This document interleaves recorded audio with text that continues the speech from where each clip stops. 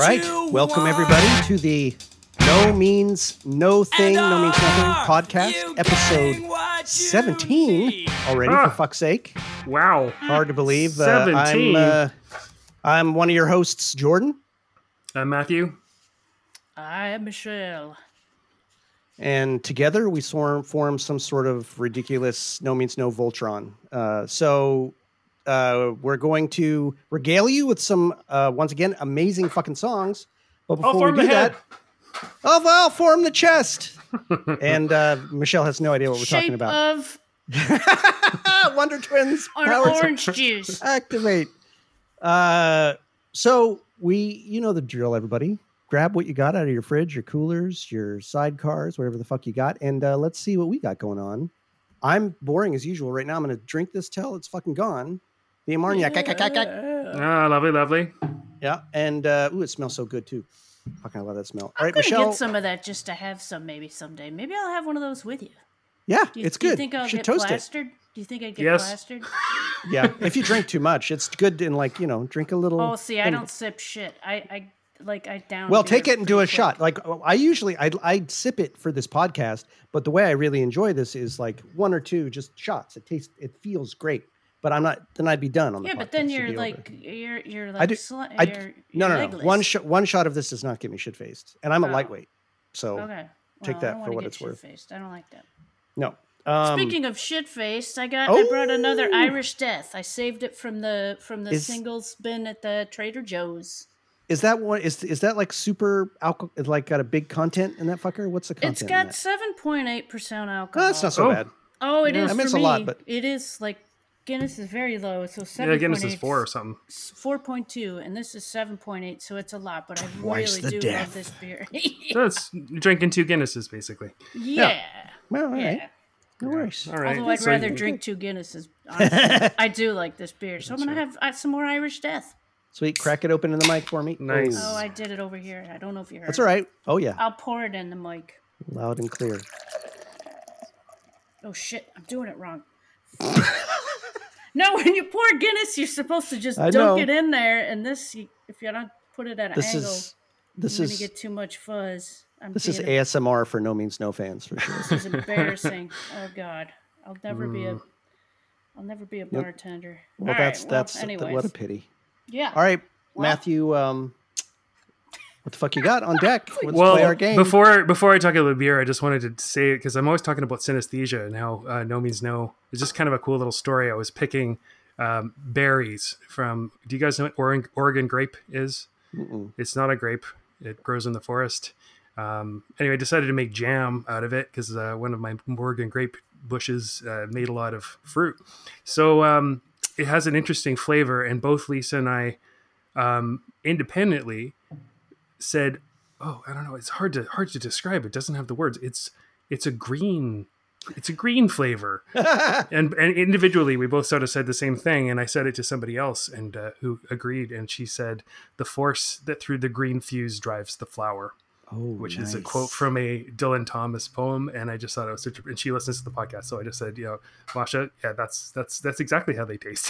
Wow. Well, then get the hints. I'm doubly serious. Get the hints to the Green Knight right fucking way, because talking about synesthesia and green, that shit goes deep. Anyway. Alrighty.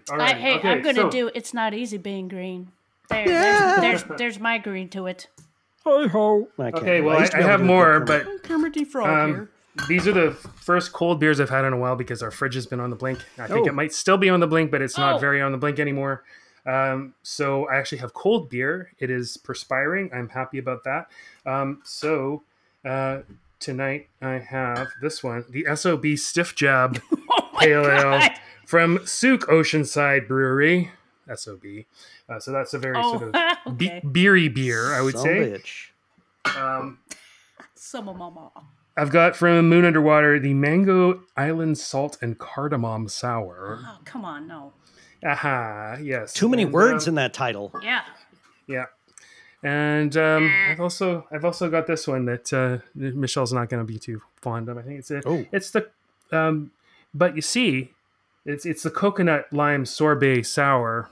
Oh, that is for sure the beer for tonight. That is for sure the beer.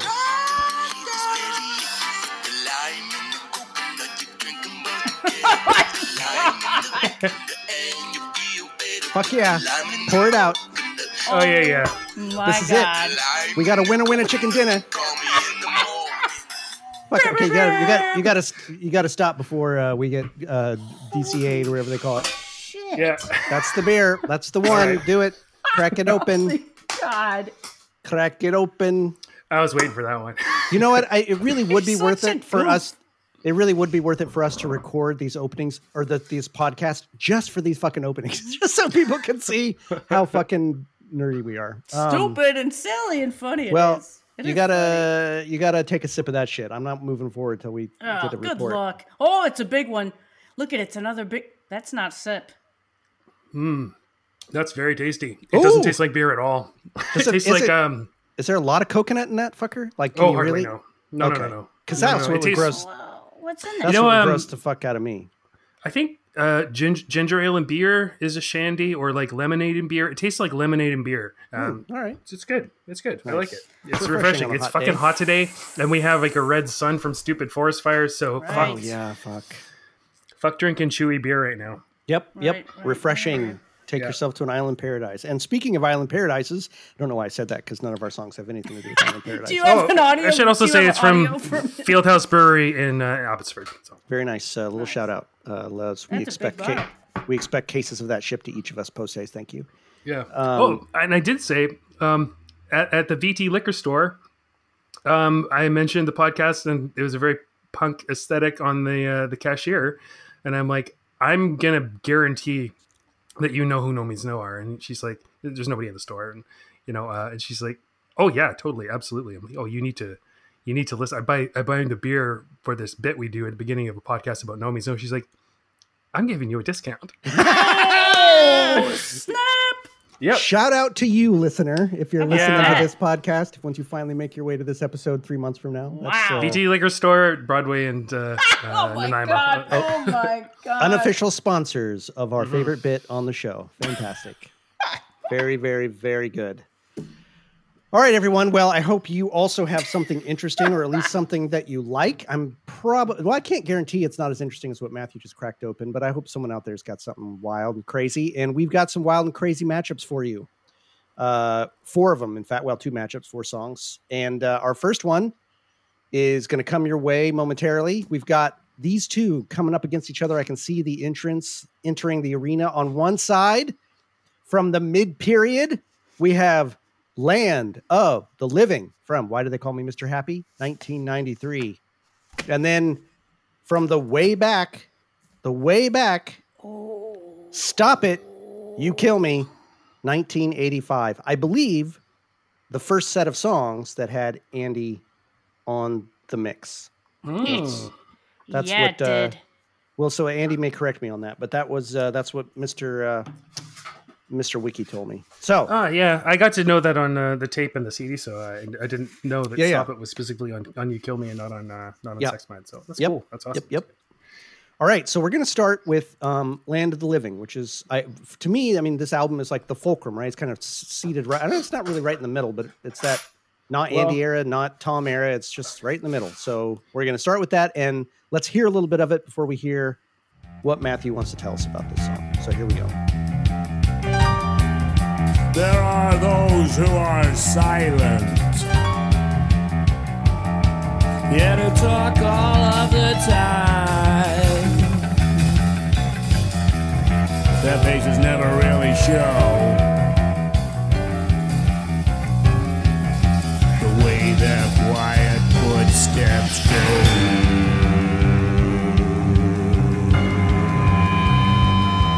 If you wanna walk, just get up on your feet. And if you wanna talk, just open up your mouth and speak. What is the ugly secret that you cherish in your heart? The truth that you can't stand,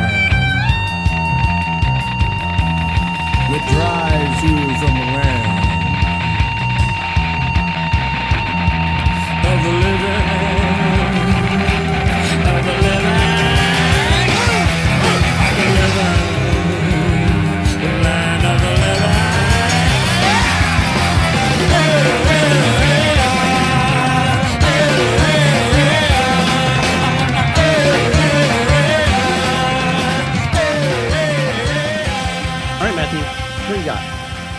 it is kind of the fulcrum, isn't it? Because I mean, it's the first song on the first album after Andy was no longer in the band. So lovely song. The keys, I love. I'm sure this is like John arranged this one. I mean, because the keys are him, obviously, but yeah, it's very orchestral and band geekish in some ways. So I have a feeling like maybe John kind of came up into the treble area a little more, which is pretty awesome. The keys are lovely. They follow the bass. I love. There's so many soft and loud bits, crescendo and decrescendo. The howling part, not my favorite. And I don't really like the falsetto woo all that much either. But great growls and noises coming out of Rob on that. I think it's a song about falseness, people who don't let on or have ulterior motives, like kind of what are they hiding, and Rob, or the protagonist that Rob is inhabiting, just is sort of exhorting people to be real, and he doesn't have any time for people who aren't. No phonies. Yeah. So there's a little more stuff about the music. And if you want to walk with the loud keyboard bangs, so very crazy, like creepy percussive keyboard. The bass drum beat in the quiet verses is almost the same as from Body Bag, which is cool. Oh, nice pick. I'm gonna have to listen to that again. Yeah. Yeah. In terms of the lyrics, I wouldn't give a sin is what it said in the lyrics online, and I actually went and got the lyric sheet because I always thought it was I wouldn't give a cent, but it's I wouldn't give a sin. Yeah, That's which is another one of his little his little turns of phrase. Huh. Yeah, totally. Wait, just a second about the lyric sheet though. Fuck you, Rob. Like I went on the internet, all over the internet finding lyrics. All over the internet finding lyrics for this. Great. They're on there. They couldn't understand some. They couldn't understand some of them. So I also went and found my lyric sheet. Shit's incomplete. Like it's missing it's missing a line at the fucking end. It's and then it's he missing. Doesn't have to give you everything. It's missing the last whole fucking verse, for God's sake. So anyway, something feet of clay on shifting sand. But then the whole last verse isn't on there anyway, which is easier to understand. But anyway, go ahead. Sorry, just pissed me off. It got cut from the lyric sheet. That I'd written that in as well. I love the piano bits in the final chorus, and sort of there's some production choices with like the knobs turning and some feedback and I guess current sound. I don't know how to describe it, but and the guitar is like an alarm in parts of it. Yeah, great song. Maybe not one of my favorites off that album, but certainly a good starter for sure. A good amuse-bouche. Amuse-bouche. Nice. All right. What? Amuse-bouche? Yeah. Yeah. Like here it is again. You guys are talking Swahili. I don't know what you're saying. That is it's French. It's French, Michelle. Amuse-bouche. Amuse. No, I mean Swahili. Like no, not a I don't understand. Not a moose's bush. Not a moose's bush. This is not a Canadian saying. Amuse-bouche. Oh, right. It's a moose bush. Yeah. All right, I'm up. All right. So first of all, I gotta disagree with you on the whoops and the. I love every one of fucking Rob's little exclamations. He's having so much fucking fun. I'm right there with him. I love it. But all it's of like it, Faith the growls, No More or something. Sorta. It's all over the place, and I love it. This has got to be one of the more. This is not meant to be denigrating because I love this song. It's one of the more mellow openings to a No Means No album. Kind of, yeah. And, like it's not hard. This is not a hardcore song. I mean, it gets there are some hardcore parts, but it's not really necessarily a hardcore song, which is interesting considering what we're putting it up against. Yeah, it's not very dark. No, there's no. But I love the song. I think it's fucking great. I think this is a classic. But I love this whole album. I think front to back, it's just I don't know. It's of another fucking level. But so I really love this song. And yeah, it's this much like you said, Matthew. This is a song about shit that people have to hide, or people that hide that sort of inauthenticity. I think it contains like one of the great true No Means No aphorisms that someone might get fucking tattooed on themselves. My allegiance is to those who are alive, those who wear it on their sleeve and do not run and do not hide. Right. Like that's a saying of Rob. That's like, yeah, man, that's like distillation of a lot of what you try to say in a bunch of fucking songs. And isn't a tattoo that covers your whole arm, isn't that a sleeve too? So exactly, that's what I was thinking. Like, put it there. There's pretty. one. There you go. There's one. Yes. And what I love about it too, as with many of this, Rob does this a lot. He's the narrator, right? It does feel like a personal song in a certain respect, like many of his songs are on some level. He's not putting himself outside of this sense of inauthenticity. This is someone who's living in that world and doesn't want to be and trying to break out, but is also someone who's riding on the backs of everybody else, right? They want to be in the land of the living, but we're all not. We're all in this land of the dead, where we're just wearing these masks where, it's at once calling out the soul-sucking nature of conformity, but there's also this great alternate call to really expose those hidden parts of ourselves, those fears. And he's very explicit, talking about, what's that ugly secret you cherish in your heart? What's the truth you can't stand? It reminds me of that saying, that sort of weird heretical Gnostic gospel saying I brought up during Slade of, if you bring forth what is within you, what you bring forth will save you. And if you do not bring forth what is within you, what you do not bring forth will destroy you. I feel that a lot in this song. So sense that like, if you don't, if you're just covering it up and you're hiding and never showing anything authentic, then you're just dead. You're a dead soul, as it were. And there's this real call to just pull off all those fucking masks and join the land of the living. But we're not. We're all not. We're all zombies. We're all fucking dead. And I think the person singing the song is the same way, and they're wanting to escape that, much like, the person singing Metronome, whatever. This is a recurring theme that comes in a lot of things.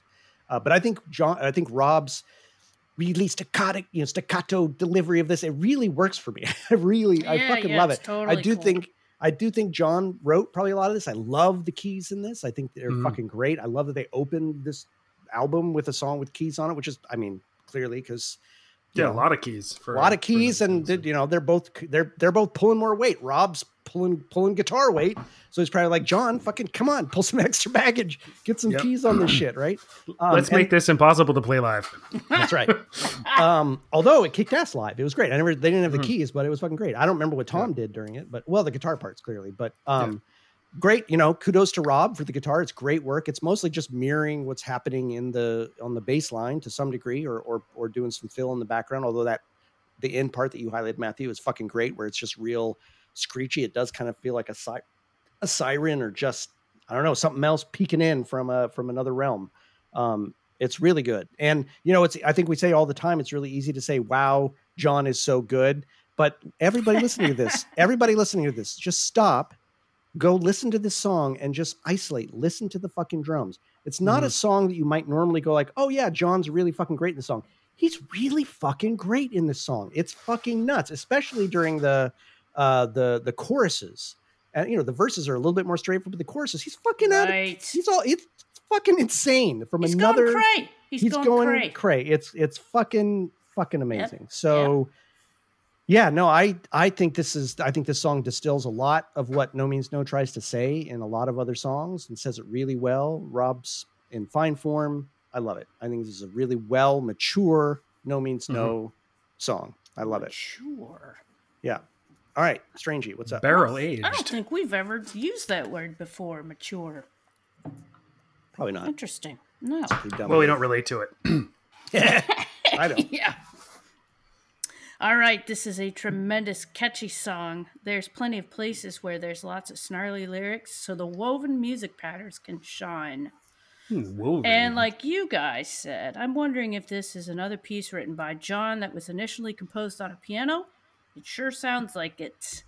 While there's lots of musical repetition with the bass line and drums, it still keeps my interest up and has a small, steady growth. It gets more angsty and more intense.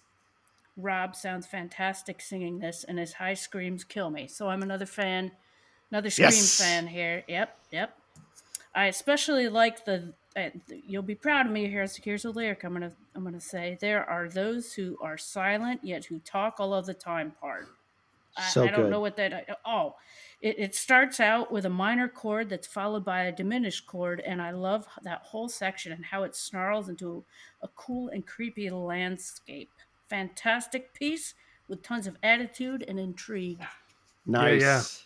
Yeah, that keyboard part where you were talking about, where he's got the major key and then the minor diminish on the keys. Oh, so good. So good. Yep. Great use of keys. Great fucking use of keys. I love listening to you guys talk about this stuff because I've been listening to this song for, well, whatever, since the last time we recorded, 2 weeks. In the car is mostly what I listen to. And now I will go back and listen to more things about the song that I had not noticed. So Ditto. It's fucking great, right? I'm finding there's no diminishing returns on listening to these songs again and again. That's what I'm finding. Like the more I listen to them, the more I hear you guys talk about them, the more I fucking love them. It's pretty great. Not every band would be like that. So hats off to, I guess that's why we're doing a fucking podcast about them. Well, it's cool. I had a friend this weekend tell me, like, she knows of the band and knows me very well and decided to listen to the podcast just to, hear her friend on the podcast. And she doesn't listen to the music the same way I do or that we do. She listens to it as a whole. So she gets really interested in how we dissect it and what parts are brought out. And, after you hear the music part that you play, Jordan, later on, it's just kind of cool. And I don't know, I just think she has an appreciation for how we're dissecting things and taking it apart and critiquing everything, because that's cool. Nice. Cool. Well, let's throw another body on the table for dissection. As much as it's looking up into our eyes, pleadingly screaming, "Stop it!" as we bring the scalpel down towards its face and chest. Let's pause the podcast. Let's just stop it for a second and listen to a little bit of this song.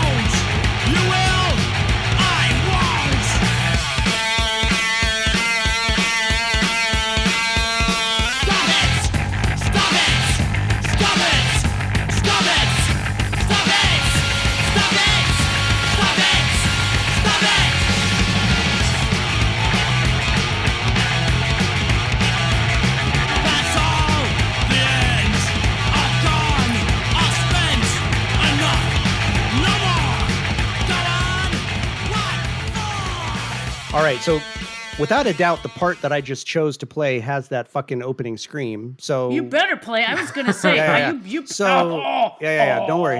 I got you, fam. Matthew, hit us. Yeah. First thing I wrote starts with an Andy scream. Yep. My favorite. Yeah. Pretty good. Something like that. Yeah. This is one of those rare No Means No songs where, I mean, I know they're entirely in control, but it's almost like they've tapped into some other dimension of like powerful force, dark force of some kind, and they're just able to keep a rein on it. Just kind of tapping it and riding that sandworm or whatever. It's the skipping drum beat with the tom fills at the beginning. The bass reminds me of like a growling animal that does not want to wake up, and you do not want it to wake up. Oh, I like that. The bass ascending scale, like I don't know if that's an arpeggio or just a scale. No, but it's a chromatic. It's all chromatic. Okay, chromatics, but changing chords. Yeah, or something. No, it's just going up chromatically. Okay. And then it goes to a different key, but it's lots of chromatics. It's just so fucking relentless, though, and that going up is. In kind of dark, chaotic music, ascending anything is kind of unusual. And I think that's one of the things that really makes me, I guess, again, with the skipping drum beat, it's a very, very kinetic song. Andy's tone changes as he's singing. Sometimes he's breathless. Sometimes he's growling. Towards the end, there are some rests, like little silent bits. I can't fathom this, how they just stop like that. Little empty bits in No Means No are another, like Andy So screams, and like the little empty bits are my favorite bits. The little nothing bits. Yep. No Means No. The nothing is something. They show you how fucking tight the band is and how they can just stop Right. on a dime. Oh my God. Yeah. And subject matter, I mean, it's really somebody who's about to lose his shit, I think. Somebody who's had enough. And it reminds me so much of kids that I worked with, especially, really kids who have difficulty with socializing and everything like that. And kids with autism, where I don't like what you're doing. They're about to explode. So upset that they're not fully articulate, and I relate to that totally. I lose my tongue when I'm stressed out. I can't put my words together, and so totally relate to this song. It's always been one of my favorites on this album. It's never a skipper, usually a repeater. Man, the double snare hit when he's going, "Leave me alone." Oh, it just, yeah, it reminds me of ways that I've felt. The breakdown with the guitar crazies, but still with the ascending bass. And I guess a little more stompy towards the end. Chaotic noise as they wrap it up and stop it. Oh, yeah, fantastic song. Maybe one of their punkier ones if you were gonna pigeonhole them. This one might be a little closer to that, but even so, just the musicianship and the drumming and the incredible fucking tightness of this song, being that it sounds so chaotic, such controlled chaos. Right. If you were really gonna, I think, show musicianship, especially for the early stuff, to a musician who hadn't heard them before, I'd probably like point them to this one, just for what can be done. Yeah. So I'm gonna jump right in because I everything you said is right fucking on point. And to carry off that exact point, what I would say about this song, like last episode we talked about Obsessed, right, which is brilliant musically, but it's a calliope, right? Like it has a feeling behind it, but this one has that musicianship, but it has that other part of No Means No, which is the distillation of a raw, visceral feeling that we've all had to some degree or another, some of us more than others. So it combines musicianship with that raw fury and passion that these guys can exhibit so well. So I think no one would want to compare it, but I think it's a better distillation, like you had said, than something like Obsessed in terms of musicianship, which is a prog masterpiece. But this is like, it's both musically amazing, but really conveys that sense of how they can convey a feeling so tightly in music and delivery and lyrics and everything else. And it's still pretty stripped down in a lot of ways. Yeah. And very repetitive in other ways. Right. And a narrow band. Like there's not a lot of their songs that take a narrow band of human existence and just fucking nail it and make you feel it, right? There's so many other songs that are so expansive and go so deep. This one takes a really narrow band of experience and just says, no, I'm going to fucking distill this for you right here perfectly. So fuck you. Right? Everybody's been in that situation. Exactly. Of that person just pleading, saying, I don't like you and I don't like what you're doing. And this is so why don't you just don't? It's easy. Why don't you just stop it? And this song's brilliant for that. And I love the fact that you go from Mama to this. Like, this is like, what kind of fucking evolution is that? Right? That's fucking crazy. And I'm sure part of that is, or maybe a big part is Andy coming in. And let's talk about Andy for a minute. We're all going to say it. We all talked about it beforehand. That scream, fucking shit. Give me a break. Yes. Holy shit. But he's the master of sass. He's the fucking sultan of shade. He's the sheik of shriek. This guy is like the sheik of shriek. The attitude this guy can put forward in a song is unfucking paralleled. And for him to come out so early in No Means No's catalog with this level of performance it's just fucking unreal. It's unreal. The fuck here of fuck you. Yeah, exactly.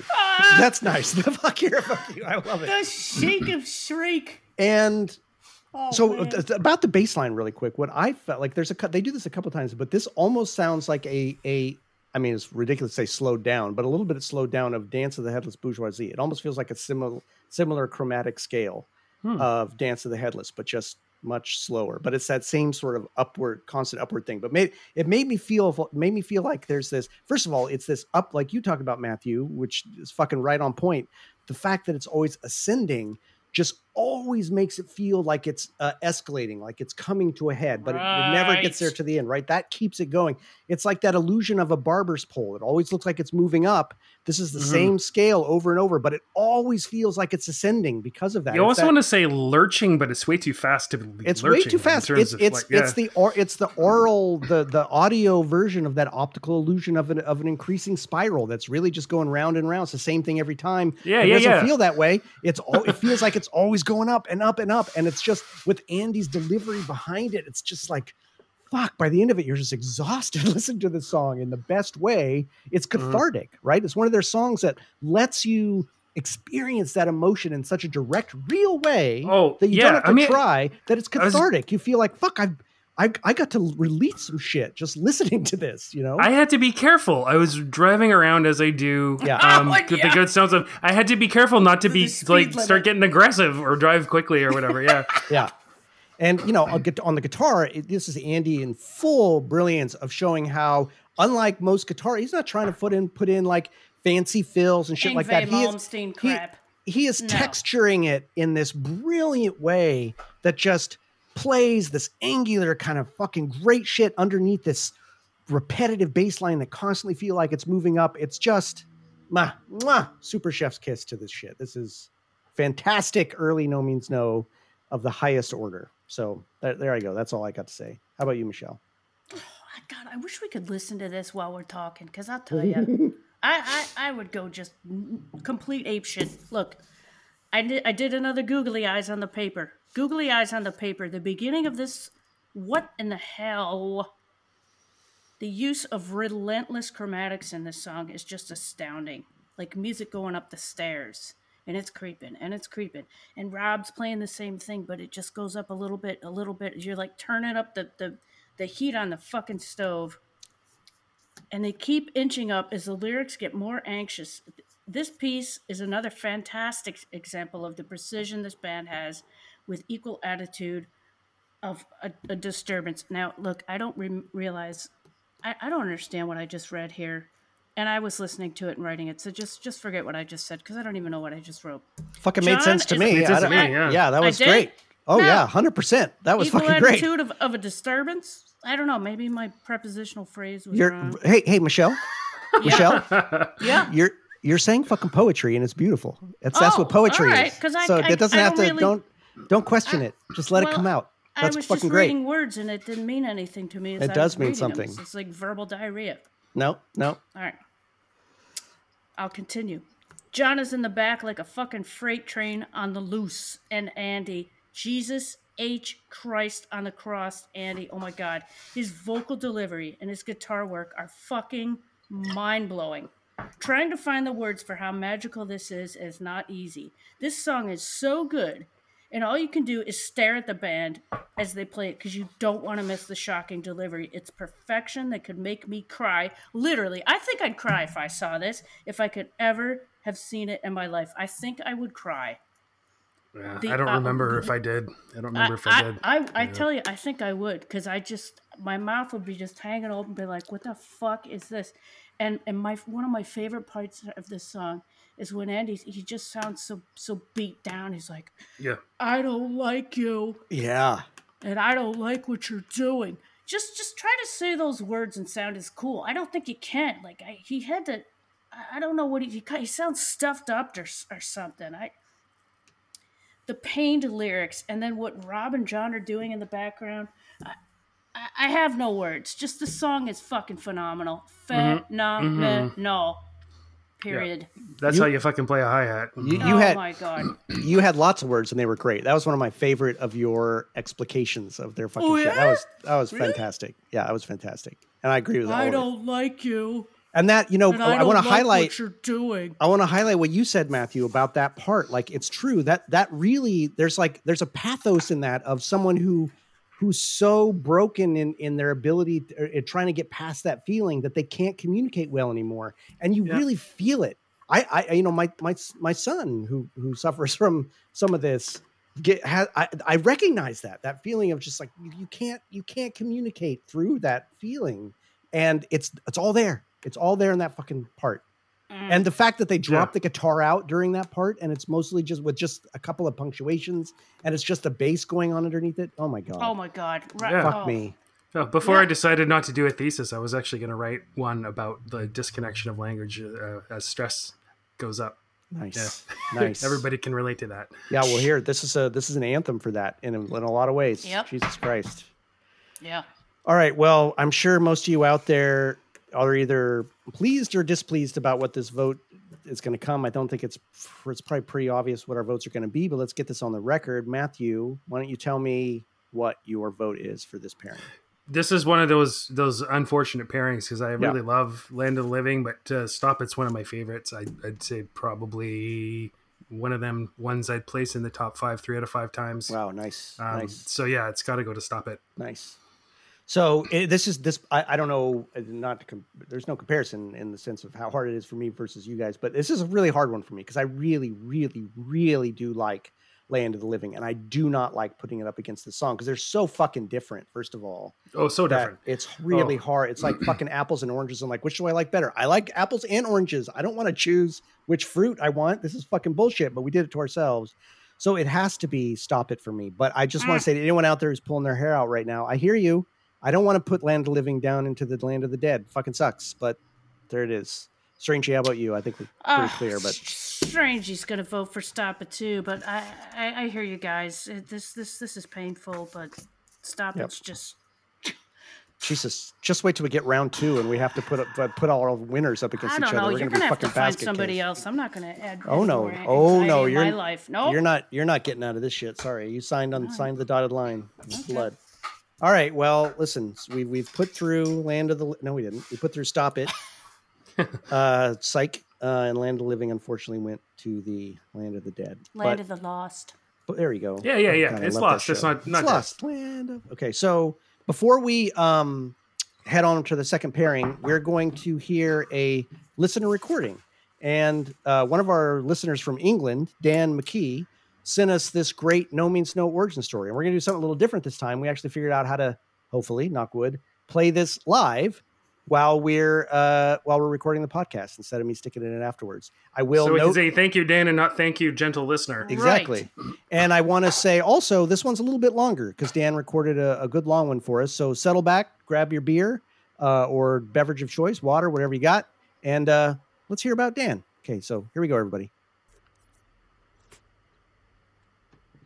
So my name's Dan McKee. I'm from England, and my No Means No origin story, was when I was a teenager in the 1990s.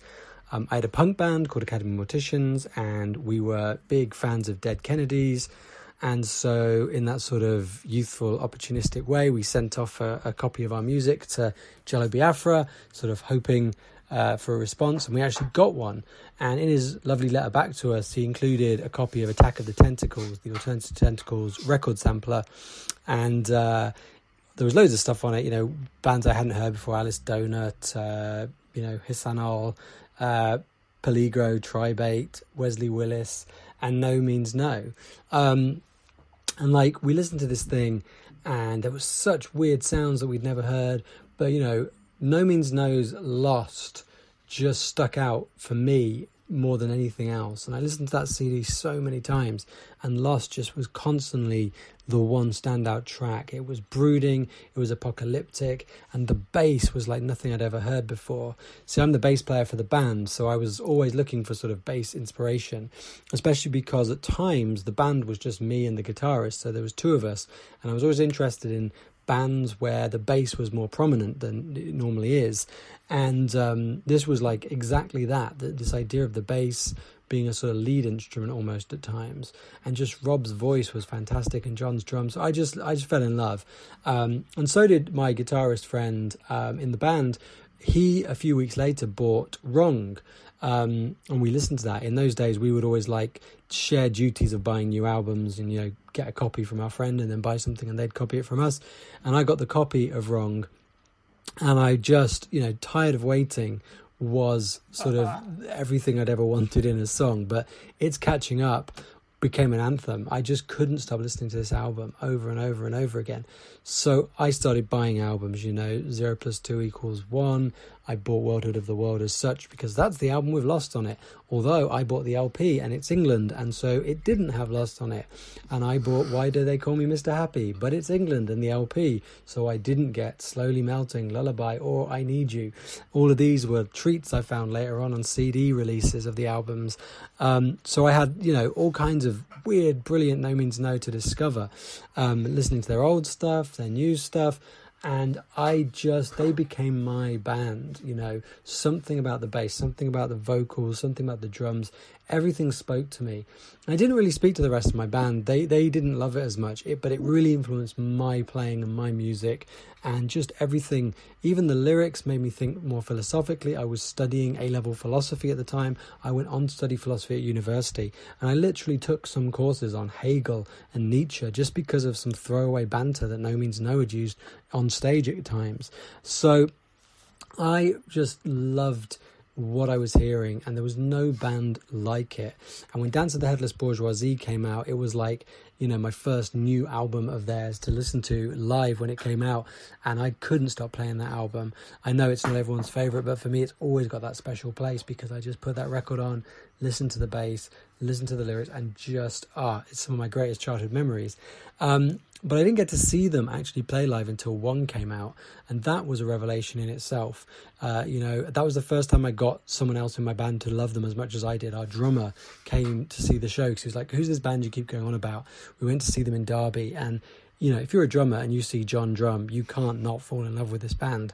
And for me, just watching them, they were old men, and the support act were all so much younger, and they blew them off the stage. They played 2.5 hours of total energy, amazing performance, and these young teenage guys like us who had supported them, I'd forgot about them by the end of the show. They were great. And when I continued listening to them as I moved around the country, to university in different places, saw them all kinds of places in the UK when they toured. But we actually played with the Show Business Giants because of this Jello Biafra connection. We went to see Jello do a spoken word, and he knew the band, and we met his promoter at the show, and they ended up putting out a record of ours because they ran a label as well. But because of that, they put on gigs in Leeds, and Show Business Giants were playing, and they invited us to support the 7-inch that we'd put out. So we played with the Show Business Giants in Leeds sometime in the late 90s. And what I always remember about that gig was how kind, John and Tom were. John was, of all the drummers we've ever played with in any band, the only drummer who didn't mind us borrowing his drums. These like teenagers who are no one in the world would say, you can't borrow our drum kit, you've got to bring your own backline, or you can't use our cymbals and don't hit it very hard, and give our drummer all kinds of dirty looks. We were kids, we had no equipment. We literally did the gig in Leeds by getting our friend's mom to drive us for 3 hours to Leeds and back, because none of us could drive yet at that time. And so we couldn't bring a drum kit, and we're a bit nervous about the fact that the great John Wright's drum was going to be needed by our drummer. And John was just like, yeah, do what you want, do everything, it's fine, it's all there. Do you need anything else? There's more cymbals than this if you need some. He was just so kind, and I always judged every other band we played with against that, ever since that point. Meanwhile, Tom, what I loved about Tom, we bought loads of Show Business Giants stuff off him, and had a few chats and things. But years later, seeing No Means No places, he would remember, oh yeah, you guys are the Academy Morticians, we played with you that time.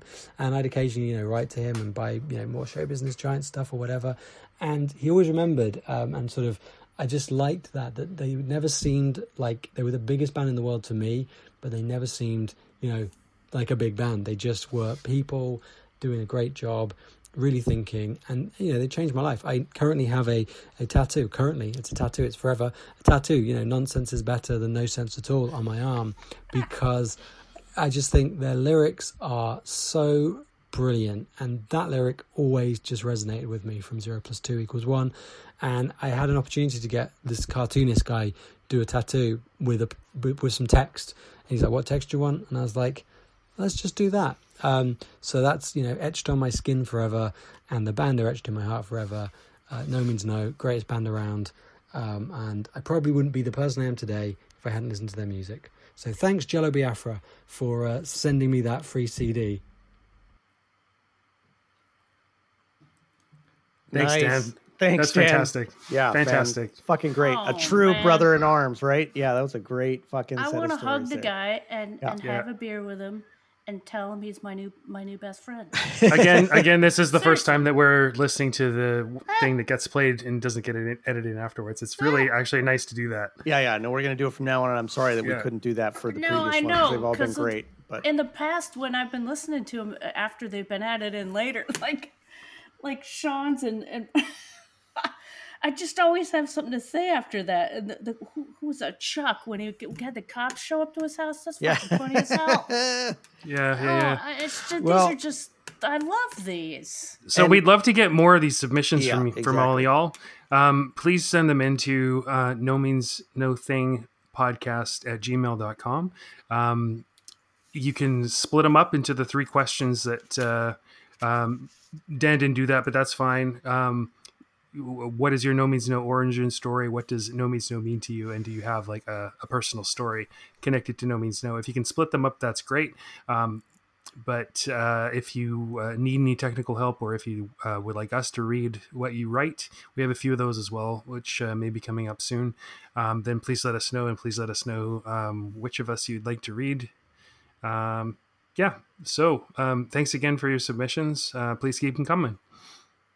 yeah, I mean, we're hearing your guys' stories that you guys are sending in, and the stories on, people post on Facebook and shit like that. It just reminds me this band has probably one of the greatest fan bases I've ever encountered. Yeah. Everyone is so fucking smart and kind and into it.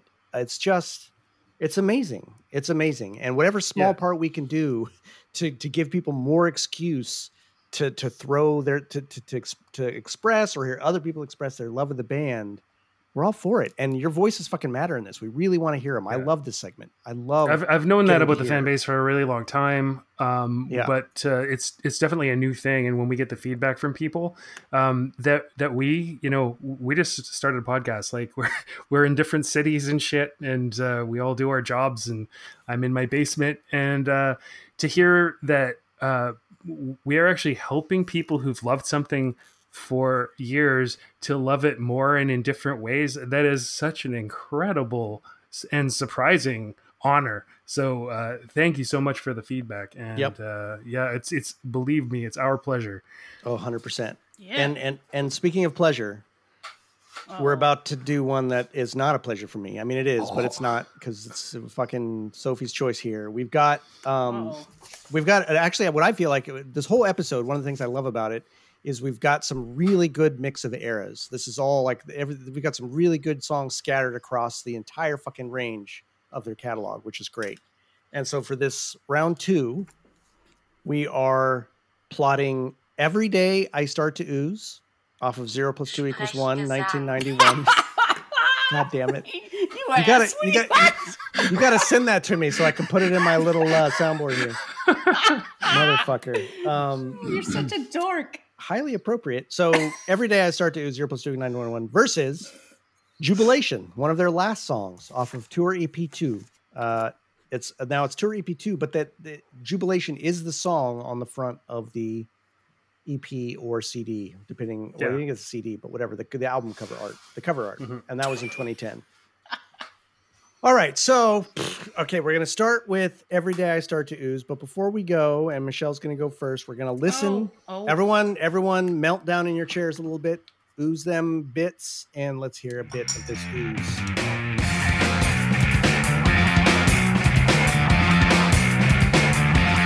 Okay, that's life. That's what I was told anyway. And picking your feet till they bleed may only be the half of it. If every fourth animal in the world is a beetle, perhaps every fourth person is a dumb fuck.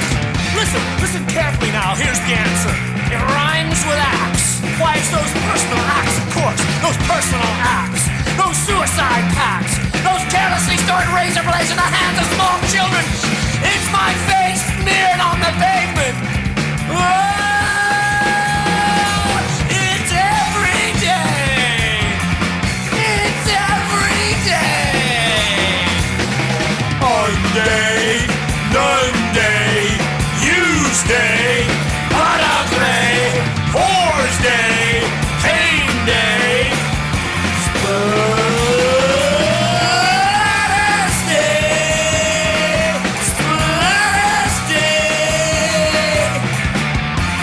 you dumb fuck! All right, Michelle, ooze me up. I kind of forgot I was going first because I Too needed late. to reread my. Well, all right, I'll just do it. Just wing it. Okay, here we go. Here's our favorite angsty tritone again, making us all uncomfy. I usually count 8 beats instead of 2 measures of measures. I said it just like D. Boone. The space measure. Instead of 2 measures of 4, but either way, Rob and John put the emphasis on the 4th beat, or just what it seems slightly forward of the 4th beat, which is also the second note of the tritone. I'm not even. I can't sing that low. That was good. That was good. No, I didn't get low enough. Yes, Matthew. Yes. Yep. I can't sing that low. But it's Everyone's the real happy second we did note of the that. tritone. So, but that's what they're putting the emphasis on. The second one of that. And tritones, as we've heard in other songs of theirs, it's a scary thing. Something bad's happening. It's a great groove and vibe.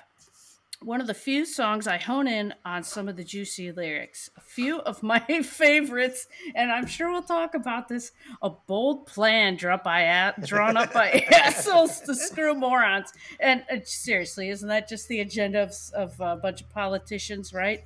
I also like those Joneses. You gotta love them.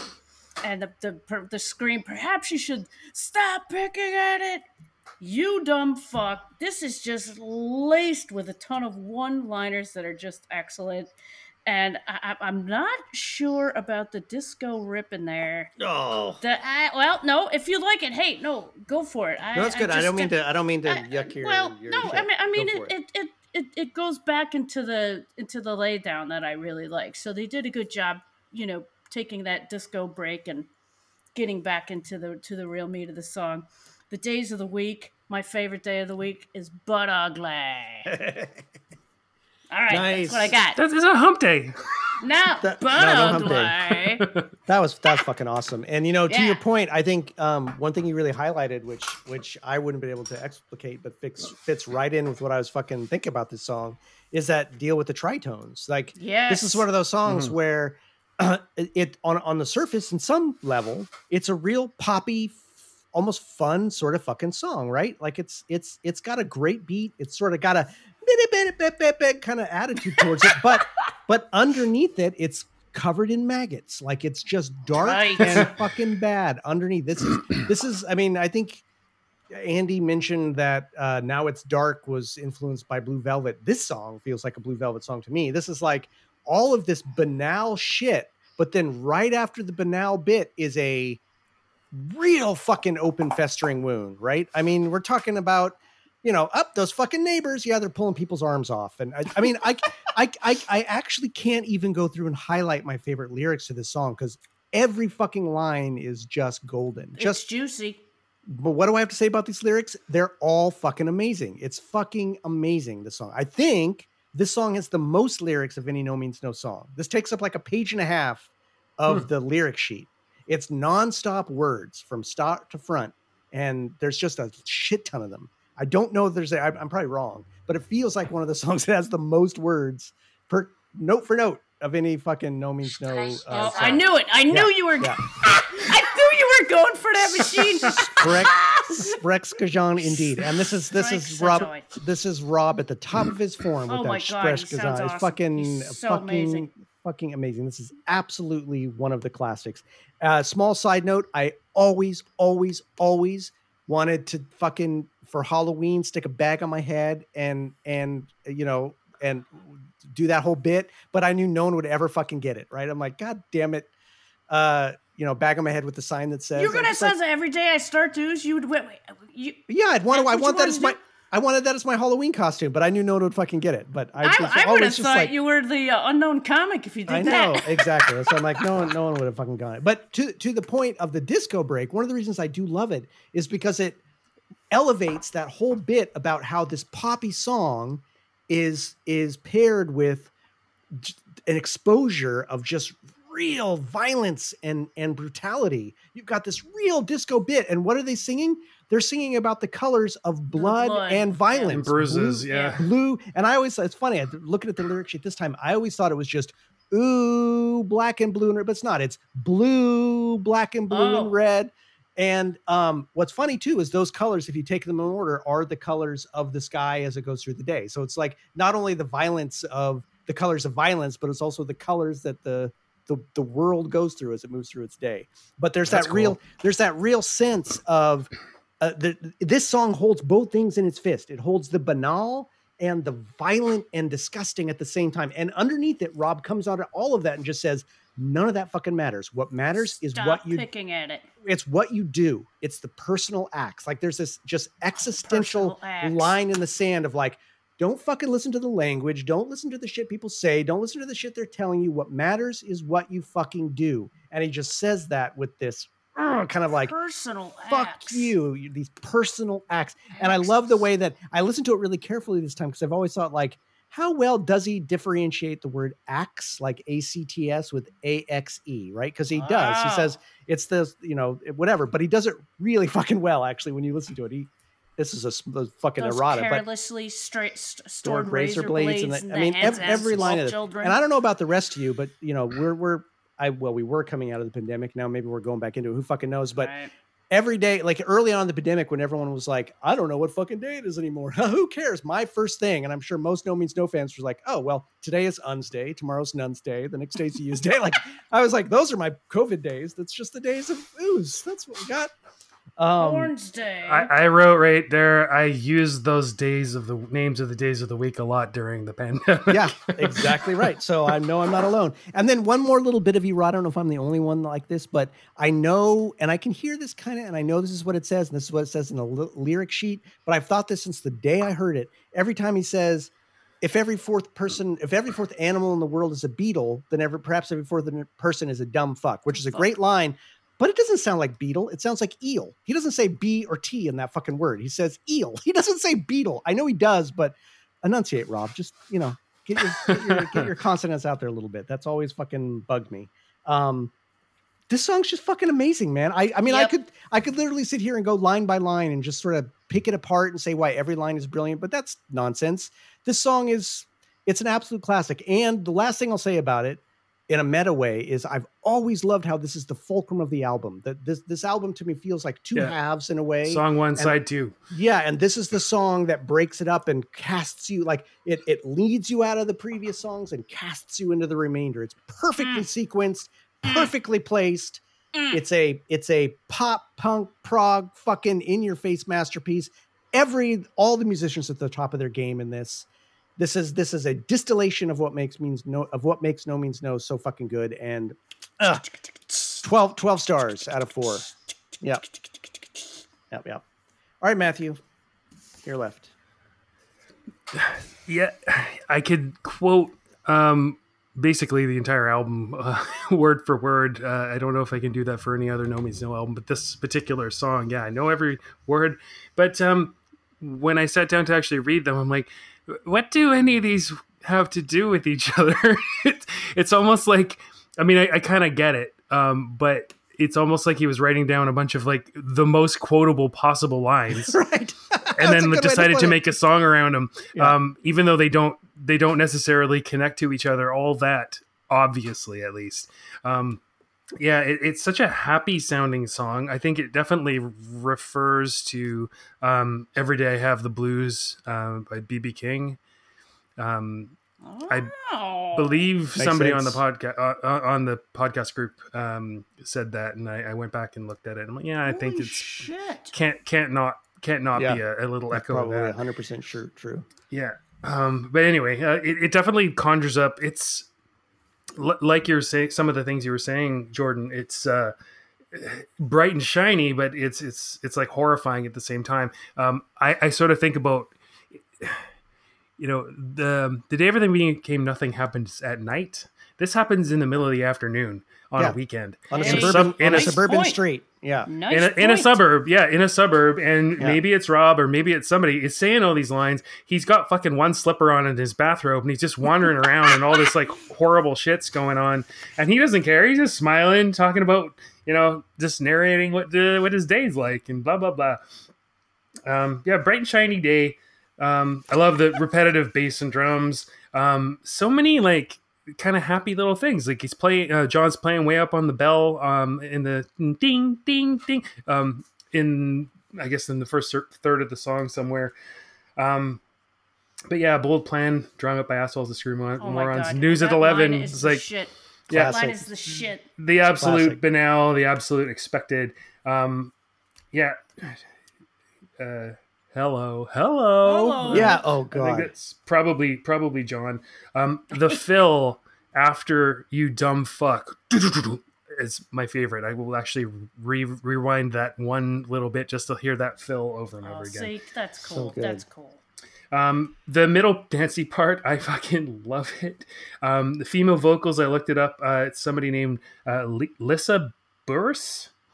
And she's also on the Jello album somewhere, apparently. I looked in Did she do the End of All Things part 2? The No, that's not female her. voice? Oh, okay. I Yeah, thought it would be, but it's all right. And then she did some vocals, or maybe she was in the band. It was hard to tell. Band called the Beat Farmers, who used to play Victoria all the I time. remember that band. Yeah. The Beat Farmers. Yeah. But yeah, Cool. you know, black and blue and red, blue, black and blue and red. I mean, just the everyday banality of being horribly abused. An interesting choice towards the end to me, and I actually went and listened to I'm kind of a complicated thing to listen to a CD at my house these days, because, you know, mostly I'm listening to MP3s probably on my phone and shit. All the vinyl people are like, oh, you don't know. But it's consistent through all of it, so I think it has to be a choice. There's they pin the fucking levels.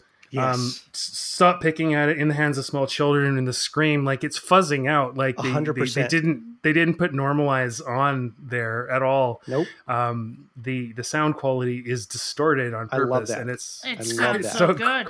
yeah, it sounds because it 'Cause sounds it's so fucking wrong. Exactly. And it's at just the right moments, right? Or just the Yeah. wrong moments, as you said, but they're perfectly placed. Yep. And I was well known when I was doing my show at the radio station for being a big No Means No fan. And there was this guy who never really kind of let him get under my skin too much. But I think he tried to bully me a little bit. He didn't like me. And he was making fun of me. And he was making fun of 0 + 2 = 1. And the dancey part in the fucking No Means No song. I'm like, that part is amazing. Your favorite band is the Fastbacks or something. Nothing against the Fastbacks, but fuck you. you don't get to judge me for that. Anyway.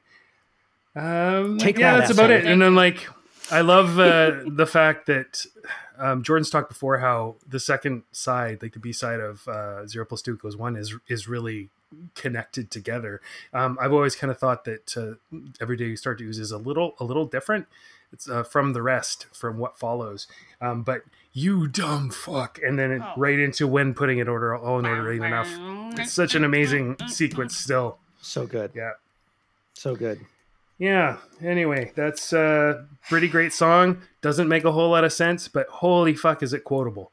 And just one more bit about those lyrics that you brought up, Matthew, that I think is really interesting is that part about not really understanding, like having a hard time figuring out when you really read it what the fuck they're trying to say. There are whole verses where I'm like, is the top part supposed to be connected to the bottom part, or is that a different thing? Like when the person's saying, my mom phoned up the police today just to say hello, and then it's, my girlfriend has been missing for 3 weeks. It's like, well, that could be the mom saying that one of her girlfriends has been missing for 3 weeks to the police. Or is that different? Is that a new line about, that's just a new thought, right? Like exactly. And that's what I love about it. It's like Rob going through his troubles. I just love it. It's fucking brilliant. Great. I think it's it's apocalyptic and it's an insane person. So Yeah. how are you going to follow that thought process? Yeah, no, it's and if any song calls out for someone to make a fucking weird ass video, this song would make a hella good weird wouldn't ass it, though? video. Oh, man, so you're right. good. Stop motion or something? Yeah, exactly. Yeah. or some sort of just Lynch needs to get a hold of this. All right. Oh, perfect. So let's move on to its contender, which is from the very end of the band's tenure, Jubilation, off of, again, tour EP, the titled Jubilation, more or less, from 2010.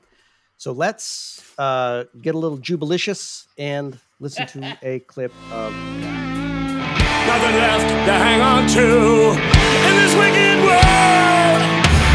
That's liberation. No more words, nothing left to say. Still the voices sing in jubilation. Nothing left to hang on to in this whole damn world. That's liberation. No more goals or stupid dreams. Nothing in this world. That's jubilation. That's jubilation. That's jubilation. That's jubilation. That's jubilation.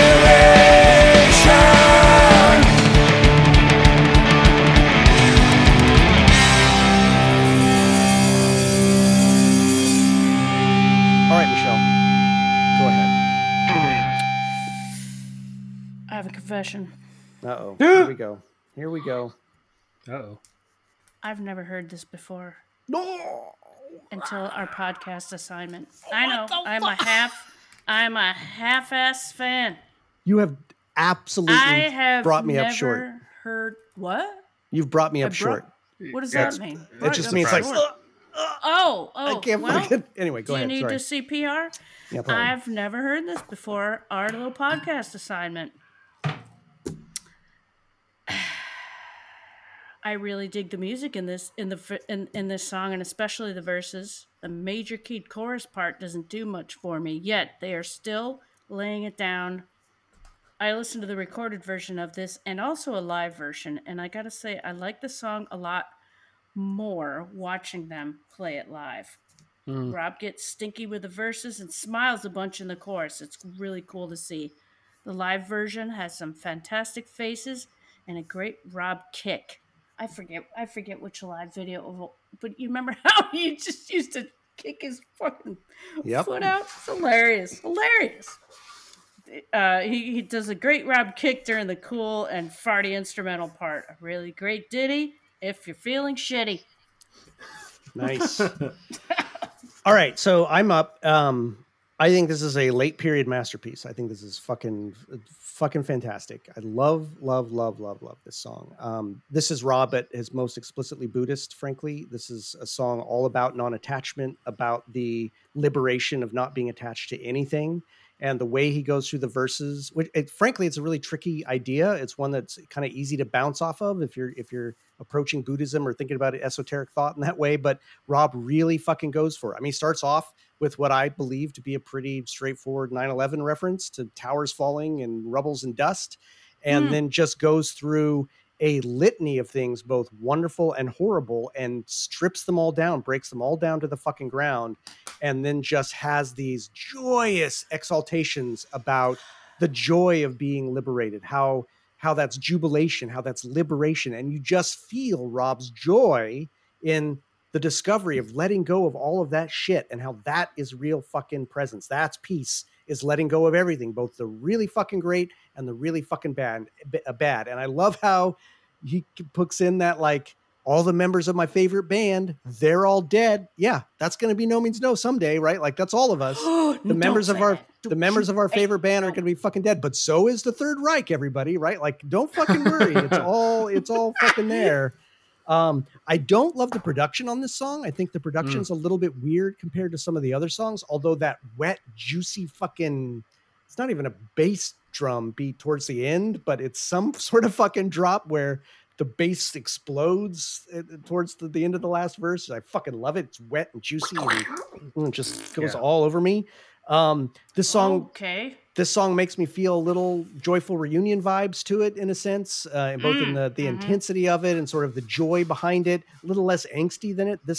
this really to me is a statement of where Rob was at more. I mean, that's presumptuous to say. What he was trying to say maybe towards the end of the band. There's a couple more songs on that EP that are like this, but this one in particular is just a joyous fucking exaltation. And one of the reasons I love it is it just being a fan of the band for so long, having followed them from as long as I could have from when I first discovered them, and seeing Rob make this kind of statement is so joyous to me. It's so fucking great to hear him exclaim it so poetically, so perfectly, and coming to a understanding of a form of peace through something real, not a fake, pussy piece, but like a real peace through the type of acceptance that takes real fucking work and real self-inquiry in a way that most people don't have the fucking stomach to look at. Most people don't have the stomach to go there. And if anybody could do it, Rob could. And he made music that not only gets the words across, but gets the passion across. And Michelle, you talked about live. They played this live almost every time I saw them late period once this came out. A few times I got to see it. And he was fucking joyful. There was jubilation in singing this. Looked great. And that was real shit coming out of him from this. So I think this is definitely a late period masterpiece. I adore the song. I think it's great. And again, I could go line by line, the shit about, you go from talking about, nuclear rods glowing bright and hot, and then talking about the Third Reich, and he brings in all the mythology that he likes to bring in. It's just so juicy. Rob's a fucking lyrical genius, and I love where he went. I love the journey he was on. I love seeing this as one of his final statements. Anyway, Matthew, you're up. Wow.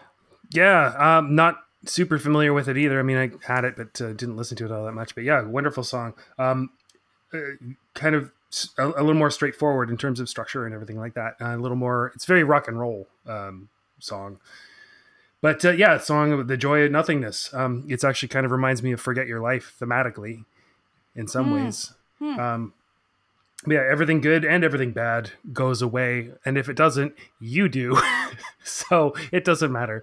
Yeah, but it's a happy song. And I love how whenever they say they're all dead, and they say that I think 3 or 4 times in the song, they all shout it together. It's so great. They're all dead. Yes. Yeah, the breakdown, like Michelle was saying, is a little surprising, but it sort of makes sense. It's Tomish. I actually kind of like it as maybe Tom asserting himself in the band a little bit more. Yeah, it's a little nice. bit, almost even like southern rock, kind of almost. And it's a great simple Tom solo. It's pretty great. And then Tom's background vocals at the end, where they're saying that's jubilation over and over again, where he's actually singing real background singing. And it's so nice to hear it, because I can sort of picture Tom's, strained neck veins and everything like that, just really just shouting that one out. Interestingly, Land of the Living, the bass drum pattern reminded me a lot of Body Bag. And in this song, the bass line reminds me of Body Bag. We're not there yet, and I'm not going to give it away, but there's another song off of another album that is the Body Bag riff. Yeah, it's off that part.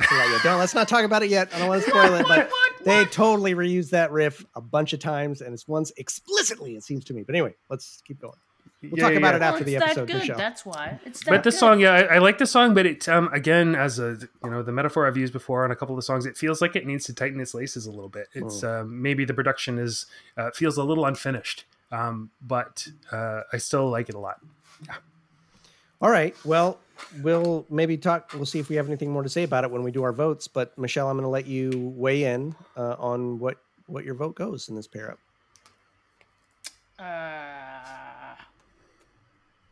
I'm voting Every Day I Start to Ooze, but I feel like a little bit of a failure for not knowing more about Jubilation and hearing your thoughts about it. But it's where you're at.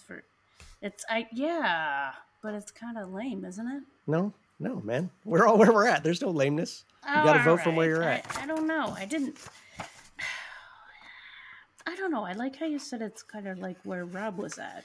Well, now I love my Rob, but you have something I don't, which is you have an opportunity to re-listen to this song again, having not digested it a million times, and I've already heard it a million times. So you're ahead of me. I love that feeling of a new No Means No song.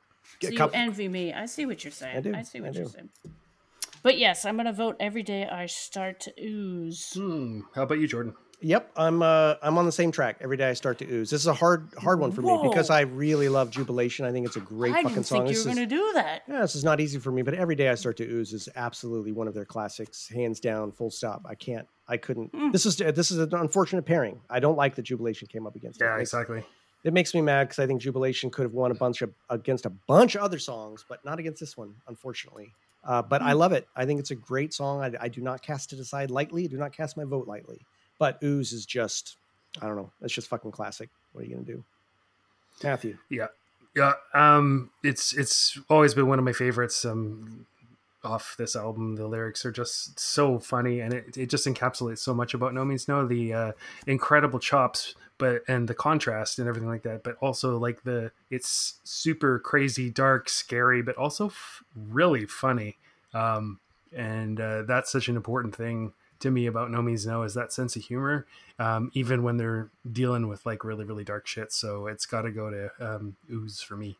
Nice. Whoa. We're unanimous. We're unanimous on we both. We did unanimousness for the whole unanimousness. Yep. Yeah. Again, this was difficult pairings. I mean, really, really good songs, but real fucking bruisers. Really hard to defeat. So apologies to anyone who feels our choices were wrong. They probably were, but they probably weren't. There's no right or wrong here, right? There's wrong with a capital W, but they're all fucking great songs. But it's our podcast, so fuck off. So fuck off. Oh, come on. So come on. We're gonna give you a little palate cleanser. We've got another Andy's corrections. And this time I get the pleasure of reading it. So I'm gonna go ahead and kick it in. So pretend I'm doing this as the Sultan of Shriek. No, that was the Shriek of the Seek of Shriek. I can't say it. Of Shriek. Can't say it. I lost my own fucking joke. I love that. I am editing that out of the podcast. All right, here we go. No. Here's Andy. The Seek of Shriek. Humans. Yes, it's a John song, likely written and rehearsed in 1991. I don't think it was ever played live while I was still in the band. Rob's middle vocal bit was written and added after I had left. But when I joined in for a few numbers with No Means No in Amsterdam in 2004, I played along on this song. Oh, man. Which side note, fucking shit. I could have been there anyway. Yeah. So back to it. Forget Your Life. Rob considered this a breakthrough song for him in terms of songwriting. And yes, Matthew, you are correct in suggesting that the song actually has a positive message. Rob used to explain it much like you did. That there's a sort of freedom to be found in shedding your precious concepts of yourself and how you believe your life is. Forget it. Be no thing. On the 2-piece 4-track version, by far the best version in my opinion, that was Andy, not me, you can hear John's Roland Strings keyboard, maybe an RS-202, and Rob playing his Black Strat through a Boss DS1 distortion pedal in combination with the mighty Roland Chorus Echo unit. Not so much to say about the second recording of Forget Your Life. We were happy enough with how it turned out, and that we got it out to a bigger public. The 7-inch was long out of print. But I don't think any of us were under the illusion that it was better than the original. And though you probably already knew this already, there is no bass guitar in the song on either version, thus belonging to the list of twin guitar No Means No songs, including Revenge, Joyful Reunion, He Learned How to Bleed, etc. Tired of Waiting. Lyrically speaking... Yes, you get a little bit of a howl there. Lyrically speaking, this is kind of a first cousin to Stock Taking in some ways. In Tired of Waiting, you have biding time, wasting time dilemma, while in Stock Taking, you have being sick and tired versus being happy enough. As well, they are both assessments on the state of failing relationships. John is really the star in this one. I don't think I realized when I was in the band just how remarkable he was. The guitar solo was meant to be a very happy melodic line, but sounded like it was played by someone who wasn't altogether right in the head. I had Fred Firth's solo from the Residents' Moisture on their commercial album as a kind of template, though in the end, didn't sound much like that at all. Well, Andy, thank you again, as always. Holy shit. I mean, it's fucking crazy to get all that info. One of my favorite parts of doing this is the fact that we get this inside baseball. And another song, Humans, had no idea it was an earlier. I mean, it makes sense. A lot of the songs on the album seem to be, but that's fucking great. So thank you, everybody. You guys got any last will and testaments before we kill it? No, just thanks for listening, everybody. As always. Yeah. Great. I want to say something that when we listened to, I forgot his name, the nice guy from England who Dan McKee. Yes, Dan McKee, Dan, yes. How he highlighted the fact that this band is very humble to me, and Yep. they have always seemed so, and I really like that about them. Yep. And it was always a concern for me when I really started to really fall in love with them. Like I if I ever meet them, I hope they're cool, and it's just so amazing to hear that they are cool, and that anybody who's ever dealt with them in any kind of way, be it the promoters, the venues, anything, the bands that play along with them, they're cool, nice, humble guys. It's Hell yeah. beautiful. And Oh, there's yeah. so much in their music about it that's Yeah. how they figure that people should be. So they really practice what they preach. Exactly. Walk the walk. Yep. Well, you made it to another. This one's actually going to be a pretty epically long episode. So thank you, everybody, for making it through. And just want to leave you with his miracles abound, but they are drowned in the sound of tapping fingers.